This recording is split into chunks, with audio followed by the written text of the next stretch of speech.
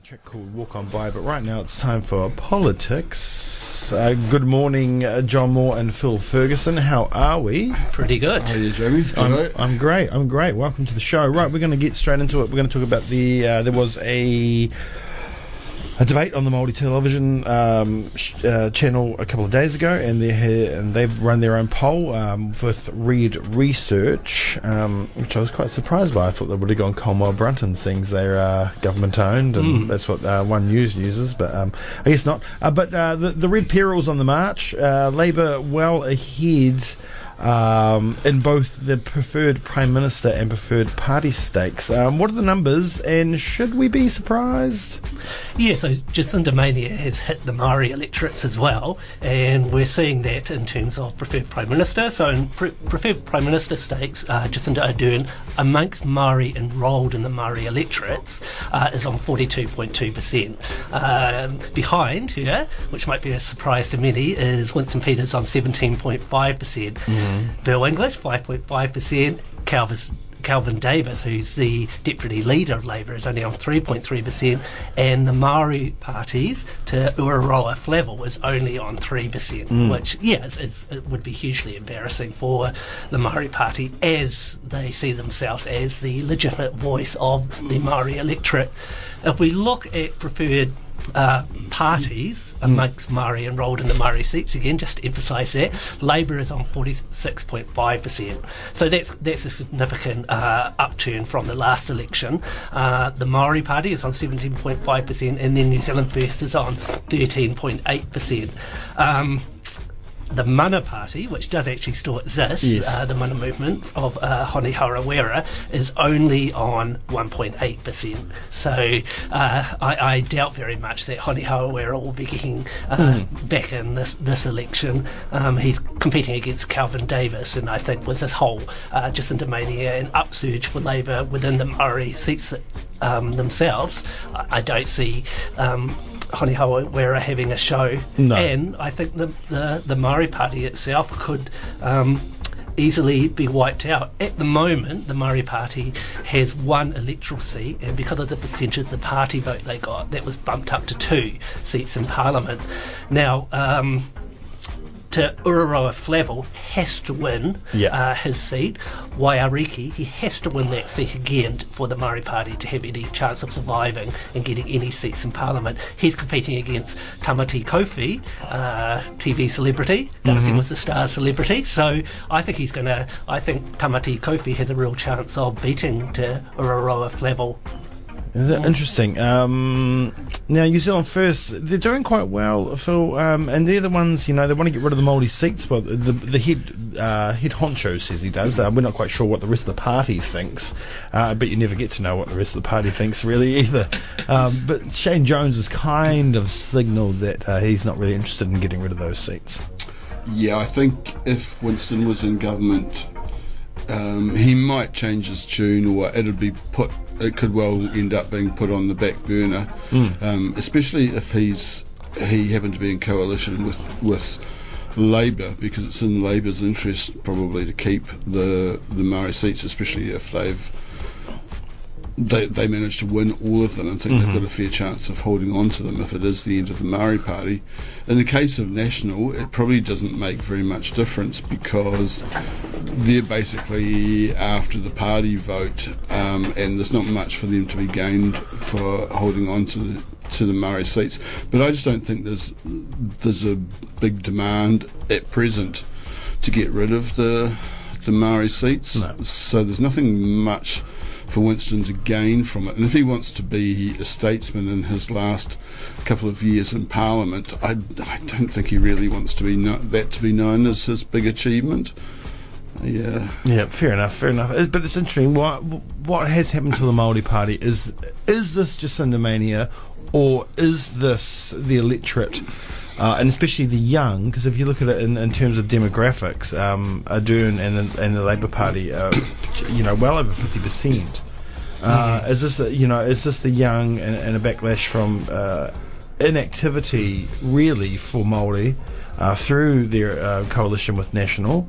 It doesn't look like too much has been achieved. There's been a lot of talk. Whangaora hasn't really nothing's really been done there. Like, it hasn't achieved anything that it set out to achieve. Are Māori just disillusioned with them and have just seen them as just being another cog in the wheel in Parliament?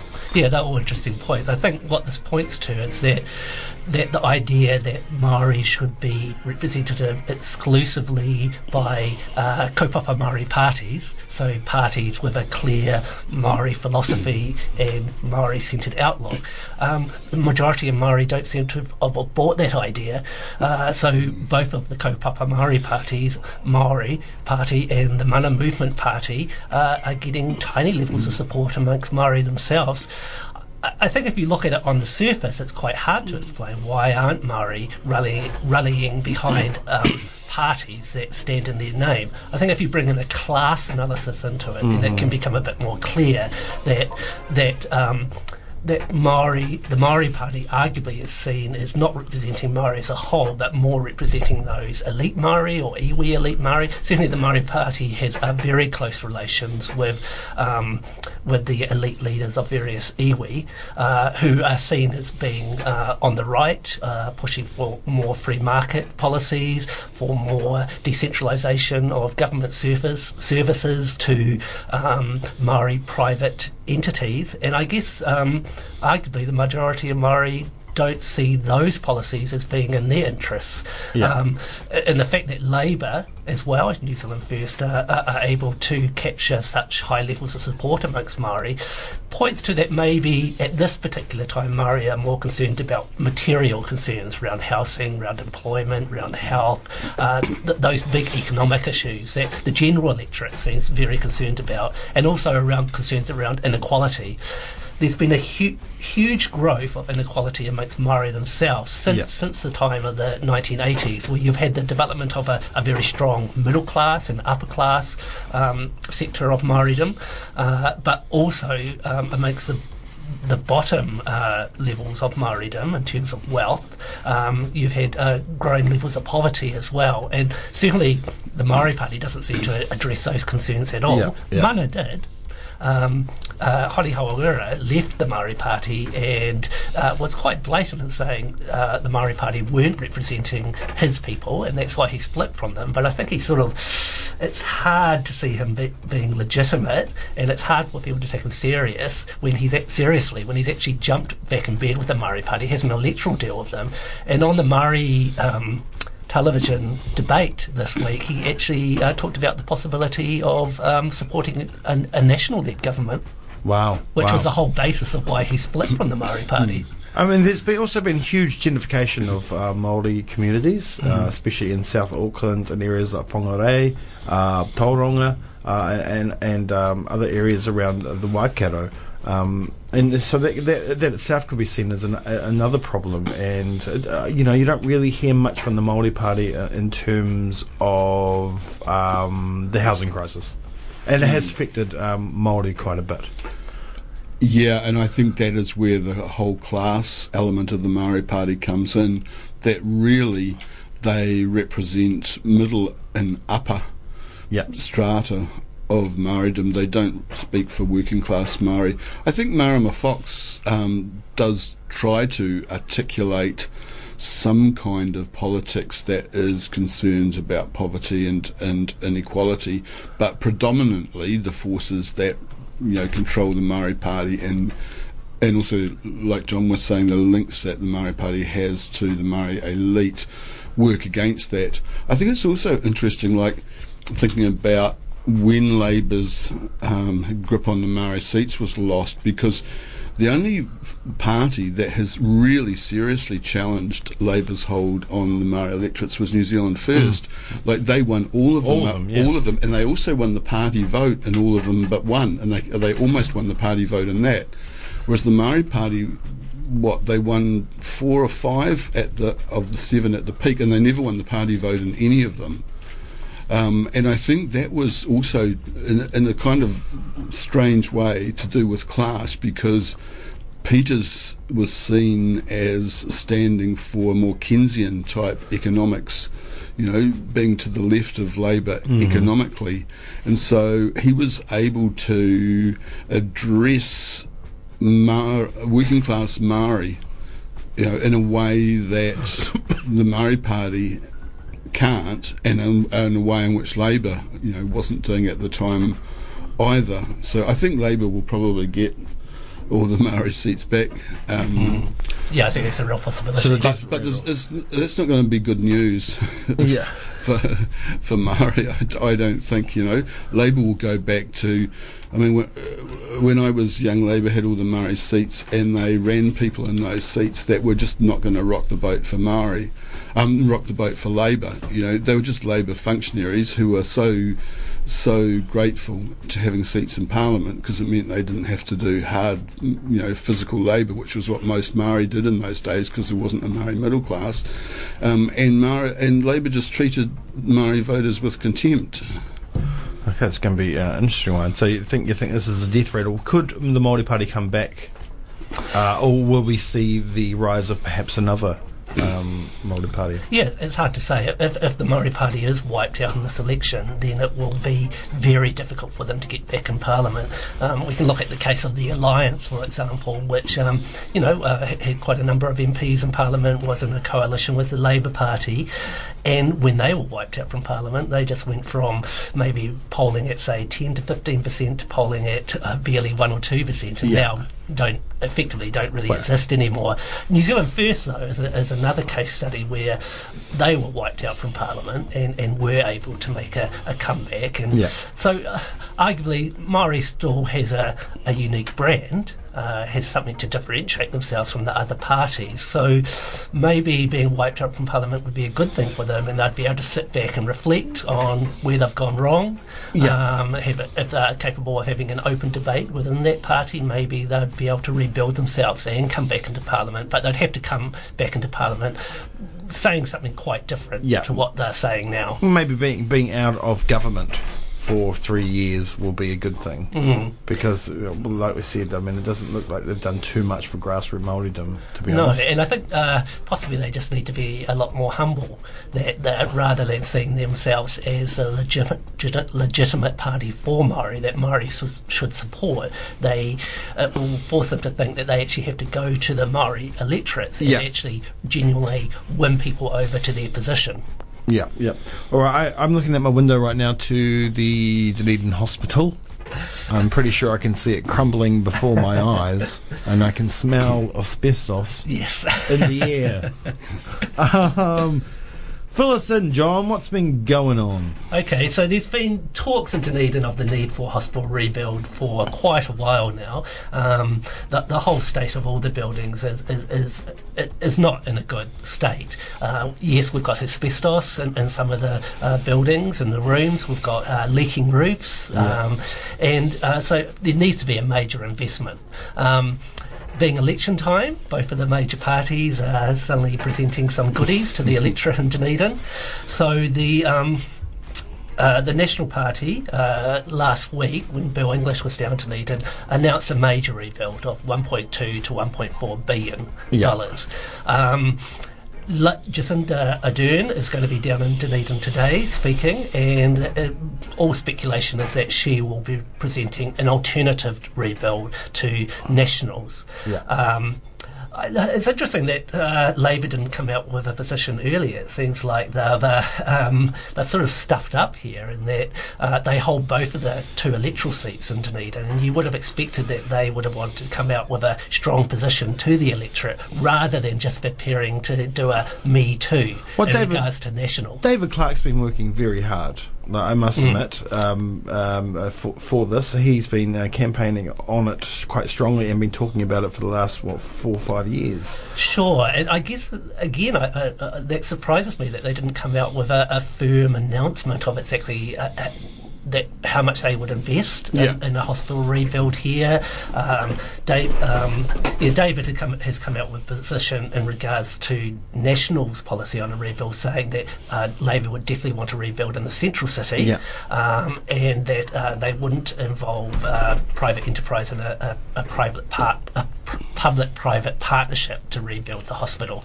So I think those two areas will be how Labour will differentiate itself if it does make an announcement today, how it will differentiate itself from National's position. Yeah, because money is money. But I mean, National's been sitting Tony Ryall's been, obviously he's not health minister anymore. Jonathan Coleman is, but we heard, just drivel out of the guy's mouth for years. Oh, yep, no, case studies, yep. Well, another 5 million, another case study, this, that. Then the board gets dissolved and they bring in their own board and still more of the same bullshit. And during that time, the emergency department gets downgraded, so now people can't train in it. You've got the University of Otago, you've got Waikato University knocking on the door of a medical school, which is very dangerous for us. And we need a top quality teaching hospital in the city, it just seems like they're doing it now because they're in a little bit of shit. I find the Dunedin Hospital whole situation there really bizarre. Like, as somebody who's moved here a couple of years ago from another major city and who's aware of the importance of the Otago Medical School nationally, I expected Dunedin would be kind of cutting edge medicine and that the hospital would be cutting edge. But it's not, and in fact, there's equipment in the main public hospital in Christchurch that not only do they not have at Dunedin Hospital, but staff, doctors, nurses haven't even heard of the equipment. It's archaic. It's so far behind, and it's so out of sync with having this world-class medical school and I assume it's a world-class medical school. That's the key medical school in the country still, and yet there's this archaic hospital. Yeah, it's just bizarre. And the logic is, like you just said, about having a teaching hospital. And it should be that hospital should be state of the art. Not only that, the staffing levels are appalling. Yeah. And how are these students going to get a good education? And people, because it's not all about the education. It's not all about being a teaching hospital. It's about servicing the people of Otago Southland, a very wide area. And not having them lying on trolleys in the corridor. And the running down of the emergency department, understaffing. Yes, it's bizarre. The amount of beds they've closed there over the past few years because they've had to close down whole wings of the hospital. Right. And, the first time they shut down a wing, that should have been it. Well, shit, it's time. Let's get in, let's do this. Oh, no, look, but we've got this giant sticking plaster, and look, it's the same colour as the building, and we'll just spread it across it. It looks bloody great. And I think we need to be very cynical about how National has announced this policy right before the election. Winston Peters has come out and said, basically, this is not on for National to do this. There's guidelines, cabinet guidelines that make it clear that a government shouldn't announce major policy just before the election and use it as a way to gain votes in an election. So National seem to be going against the cabinet guidelines here and using this clearly as an electorate bribe. In terms of Labour's policy, I think one way they could differentiate themselves from National is by Jacinda Ardern saying that they will guarantee the position of the medical school in Dunedin, that it will stay as the major teaching facility for teachers in the country, which, as I understand, is not the position of Nationals. And I mean, now, like, Cadbury's shutting down, what happened with the railway workshops, and now the cuts at Otago University, and then the state of the hospital. Like, what's going to be left? Do they even know we exist? I wonder sometimes down here in Dunedin, remember that place that had the gold that time?